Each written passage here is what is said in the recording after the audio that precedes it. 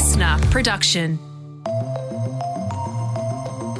Hello and welcome to The Briefing. I am Jan Fran, joined by Katrina Blowers, and it is Friday the 20th of May, which means, what an auspicious day, it means one more sleep until Australia decides who will lead this country, Katrina. I know, and if you are well and truly fed up with all the campaigning that's been going on, we are also so very fortunate to live in the country that we live in, where we have the right and the privilege to vote. So either way, it is an auspicious day, as you say. The latest leaked Liberal Party polling shows about a quarter of us still don't know who we'll vote for, like one of our briefing listeners, Mel. I still haven't decided who I'm going to vote for, and I know it's only kind of a few days out from the election, but I think I'm going to have to go through each party's policies without the politicians kind of yelling at each other in press conferences.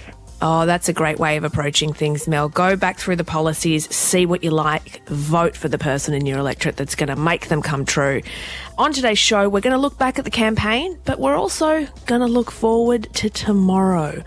As always, we're going to hear from you, our briefing listeners, on the moments that either changed your vote or lost it forever. I've really hated that neither of the major parties have really appealed to voters under 30, and the climate change policies of both parties don't really do anything for me. I'm 30 years old. I've probably got to live on this planet for another 50 years. So, yeah, I would love to see that, and it's probably why I'll end up voting for the Greens. That's our listener, Jack, there. So your verdict on the election, plus we'll chat to an electoral analyst on where those key seats are that will decide who wins government and could help you decide who to vote for. That's coming up soon, but first up, today's headlines. Well, as Australians prepare to head to the polling booths tomorrow, we have a fresh opinion poll and it shows the race is tightening. Dum, dum, dum. Labor is leading the coalition 53 to 47%. This is on a two-party preferred basis, and that's according to the latest Ipsos poll, which was commissioned by 9 newspapers. Yes, but if you do take a deeper dive into the figures, it does look like good news for Labor, but the party's primary vote has fallen 2 points to 36%, shrinking Labor's primary vote lead by 5 points since the last poll was taken 12 days ago. Yeah, while that's happened, the coalition's primary vote has jumped 3 points from 32 to 35%. So they're really neck and neck, 36%, 35% primary vote. That margin just keeps narrowing. Look, if that continues, we could potentially see a hung parliament, possibly a coalition victory, even though all of the polls of late have been pointing towards a Labor victory. Really is anyone's game at this point. Yeah, so Labor has also released its policy costings. They're spending more than the coalition, who've budgeted for $2.3 billion over the next 4 years. The modest $7.4 billion difference between the two budgets is made up of key investments in childcare, investments in training and education, and investments in cleaner and cheaper energy. That was the Shadow Treasurer, Jim Chalmers, there. Meanwhile, the actual Treasurer, I suspect he'd be pretty happy about the latest unemployment figures that are out. A 44-year low of 3.9%. To see our unemployment rate today have a 3 in front of it is something that every Australian can be proud of. That's Josh Frydenberg there. We were having a chat, Jan, about what these unemployment figures are actually comprised of, because the Bureau of Stats says, you know what, they might look good, but there's actually unemployment has dipped because the total number of people in the workforce has declined. So it might look good as a headline, but there's fewer people in the workforce, and that's why the unemployment figures are lower. It's super confusing. The woman who was the 16-year-old babysitter when Sydney mum Lynette Dawson disappeared has told the court the man on trial for her murder, Chris Dawson, groomed her when she was a child and then turned her into his sex slave. So the woman is known as JC. She later married Chris Dawson, but she told the court that in the days after the alleged murder was meant to take place, Chris told her, quote unquote, Lynn's gone, she's not coming back. Yeah, she testified he then moved her into the family home, and from that first night and onwards, she slept in the marital bed. Yeah, so this is a case that we said on yesterday's show has come about because of the very hugely popular Teacher's Pet podcast. Chris Dawson is accused of murdering his wife Lynette Dawson in January of 1982 and of disposing her body before making a missing persons report a month later. Voluntary euthanasia is now legal in New South Wales, the last state in Australia to pass the laws.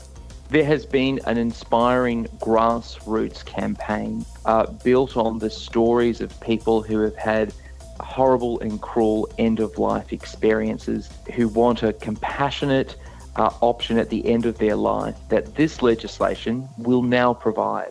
That was New South Wales Independent MP and chief co-sponsor of the bill, Alex Greenwich, speaking there. Now, this bill has some caveats, so certainly not available to just anyone that wants to take it up.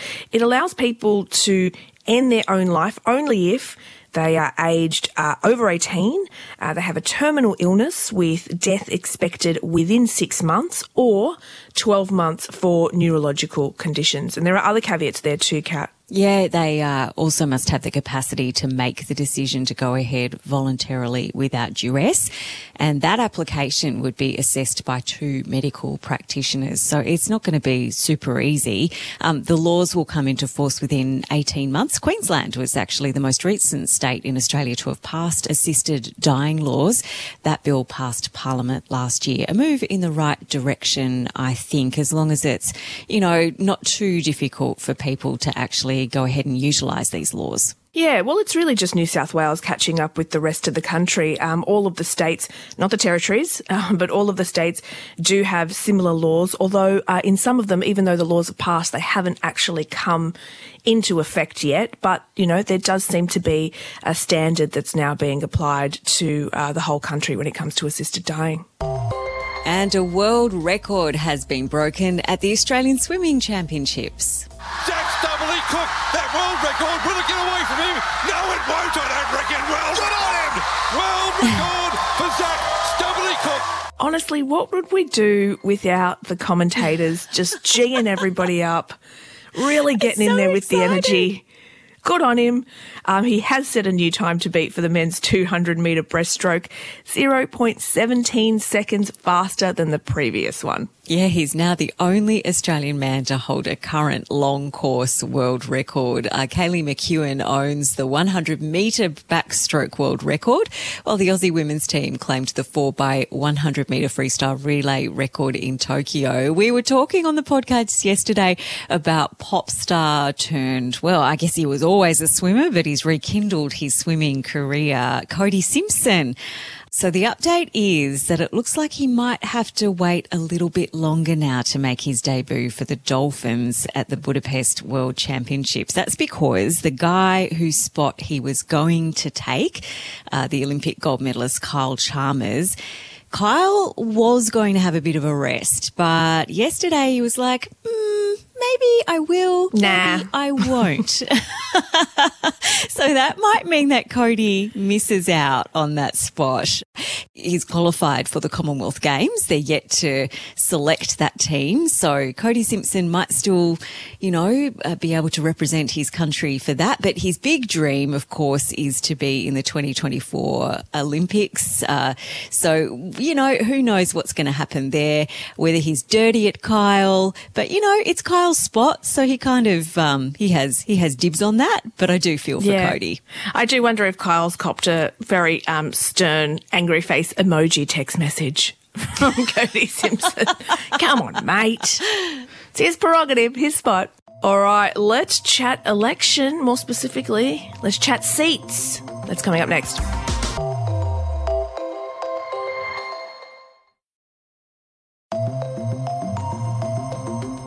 It's often something that's completely unexpected that goes down as a key moment in an election campaign. I don't know if you remember back in 2004, Katrina, there was that super awkward and very macho handshake between then Labor leader Mark Latham and John Howard that everyone said was the beginning of Mark Latham's downfall. Do you remember that handshake? I really do, because up until then, everyone thought Mark Latham would have a real shot at becoming the PM and ousting John Howard. And it was actually on the eve of the election when they passed each other in a corridor at a radio station. And Mark Latham grabbed John Howard's hand, pulled him towards him and kind of loomed over the top of him and did this super intense eye contact. And it really turned a ton of voters off Mark Latham for good. Yeah, if you haven't seen that footage, I just recommend you Google it and it'll come up, just Mark Latham, John Howard handshake, so you guys know what we're talking about.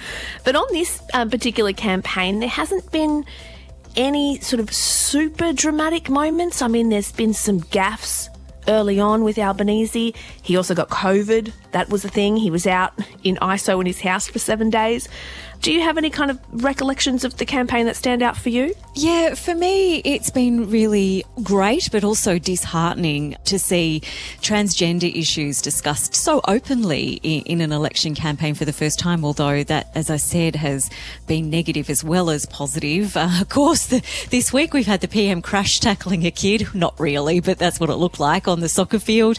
And it hasn't actually been till the last week that we've seen the emergence of some real policies, with both sides releasing initiatives to make it more affordable for young people to buy homes. Yeah, I mean, we also asked you guys what stood out for you, and a bunch of you responded, so thank you so much for doing that.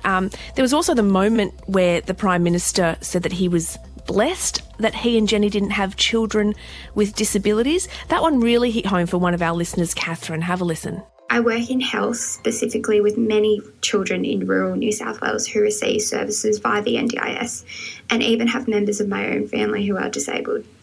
To hear the current PM make such harsh comments about a vulnerable population makes me feel that he doesn't have the compassion to lead the nation. Yeah, so thank you, Catherine, for that comment. Another of our listeners, David, thinks the PM has had cut through. I'm going to be voting for the LNP at the upcoming election. I just don't feel like Labor have got the strength or the leadership to make a real improvement to the country. Their budget seems to be completely unbalanced, with no real idea of how they're going to account for all of the promises and pledges that they're making. While Scott Morrison maybe isn't the best, I think he's the best option that we have at the minute. That was David there. Clearly he's made up his mind about who he's going to vote for. And the thing with this election is, Katrina, it's sort of been sold as a presidential style election where you're voting for two people and, you know, one of them is a loose unit with the economy, as Scott Morrison has said about Albanese, and the other one you just can't trust, as Albanese has said about Scott Morrison. But really, this election is not about personalities at all. It's about the seats and how many seats a party gets that will eventually decide who ends up being Prime Minister. So that is what we're going to focus on for the rest of the briefing, and we're going to do that with Ben Rowie, who is an election analyst, lives and breathes this stuff. He runs the Tally Room, which is a website that is dedicated to all things Australian election, and he joins us now. So Ben, yesterday we talked all about the ins and outs of voting, and today we want to focus on seats. We keep hearing that marginal seats will be what decides the election. Fill us in. What is a marginal seat? It's basically a seat that is close enough that there's a realistic possibility that it could change hands at the election. Seats that are on really large margins do change sometimes, and of course there's plenty of seats on really small margins that don't change hands. But usually I go by a rule of thumb about 6%. A seat under 6% is one of the seats that you kind of want to pay attention to that could theoretically change hands, and then you kind of, on top of that, you layer extra information about what else you know about what's happening in that election. So that's a marginal seat. Does that mean that a safe seat is a seat that's got quite a big margin, so you're not likely to sway that percentage of the population? It's probably going to go to the party that's held it for a while. Yeah. So the AEC has a category they call reasonably safe, which is up to 12%, and then they use safe for over 12. But there are elections where you get swings over 12%. In normal elections, small single-digit swings are most common. You do have occasional seats with big swings, and all of this doesn't factor in situations where, like, a new, very strong independent pops up out of nowhere, like Zali Steggall last election. Those ones, you can't really calculate those based on margin because Zali Steggall hadn't run in the previous election. You didn't have any base to calculate how much her vote had increased. And in those scenarios, seats that look very, very safe can change hands. We hear the phrase bellwether seats being thrown about a bit. Give us a bit of a 101 on what that means. Yeah, so a bellwether seat is a seat that goes to the party that forms government every time. So a seat that has a really long history of being won by the government and changing hands at the same time that the government changes hands. Some really famous examples are like Eden Monaro and Lindsay that had stayed with the government for a really long time. But actually Labor won both of those seats back in 2016, even though they didn't win government. And so they remain really super marginal, but in the end, they now are in the Labor column and Labor's not in government. You know what? We might get to a point on election night where it comes down to one or two seats that we're really watching closely to have an outcome. But they're only in that position because a bunch of other seats landed in a particular spot. So it's never just about one seat. It's about a whole bunch of seats. You know, if only one seat changes hands, then not very much is going to change in this election. If we get to that point where we say that's the seat that matters, it might be the closest seat, but it's kind of sitting on the top of a mountain of other seats that have changed hands or have voted in a particular way to get it to that outcome. Okay, if you're following along with the election, you've got your drinking game, you've got your bingo card, you've got your chips, you've got your mates, you're watching the television. Are there any seats that you should be keeping a particularly close eye on, and why? Give us your top three. All right. They're all coalition seats, and we're mostly watching to see how well Labor does taking seats off the coalition, because Labor needs to pick up at least 7 net to get a majority government. First one I would watch is Bass. It's a very marginal seat. It's famous for flipping back and forth repeatedly. It's really much not a bellwether because it changes hands much more often than government changes hands. So Bass is one worth watching. The second one I mentioned is Chisholm, and it's 0.5%, has a really large Chinese population. And I'm really interested to see how all of the rhetoric around China from the government plays out with those voters, because it could go either way. The third seat I would want to look at is probably North Sydney. Trent Zimmerman, who's the Liberal MP for North Sydney, is definitely a lot more moderate than a lot of his colleagues and has often stood apart from his colleagues. He is being challenged by a strong independent, but he's also being challenged by a strong Labor campaign.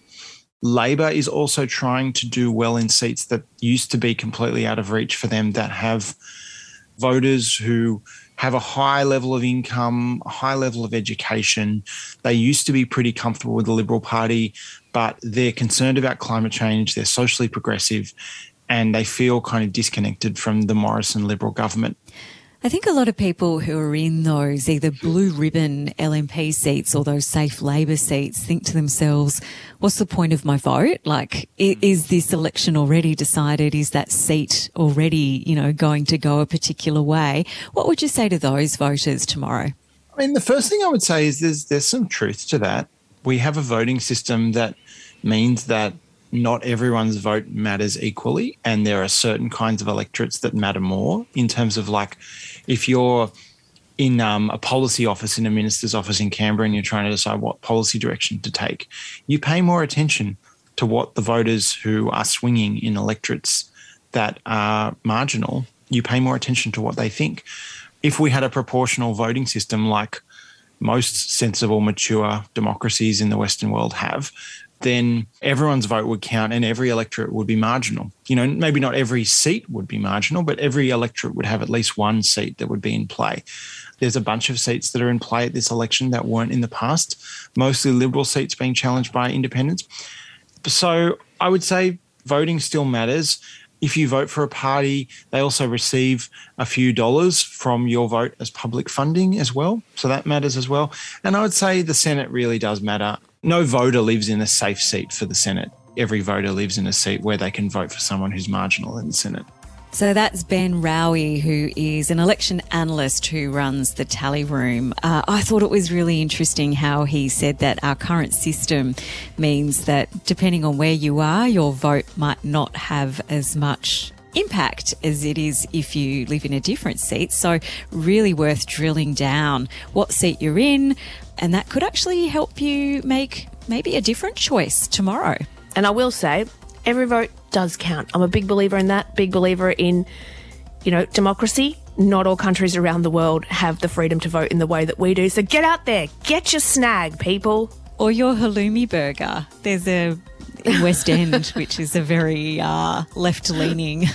They do halloumi burgers, they don't do sausages, and they're bloody delicious. I will not have my democracy sausage ridiculed by vegans. Well, that is our Monday to Friday show, but you guys know by now we've got a weekend briefing coming up for you with Jamila Rizvi. Jam, who have you got on the show? Oh my gosh, I am so pumped about this week. I am speaking to Yael Stone, the Australian-born actress who was one of the huge breakout stars of Orange is the New Black, which was my favourite Netflix show for about 100 years. Well, maybe like 3. But it was one of my favourites, and she was one of my favourite characters. Yael is back in Australia these days, and she's doing some incredible stuff in the climate advocacy space. We dig into that, as well as some discussion of her allegations Yael made against actor Geoffrey Rush when she testified in his defamation trial. This is one not to miss. Yeah, Yael Stone seems like a bit of a legend. She's chatting with Jam on your weekend briefing. Don't miss that. In the meantime, that is all from the Monday to Friday team. We'll catch you next week. Bye.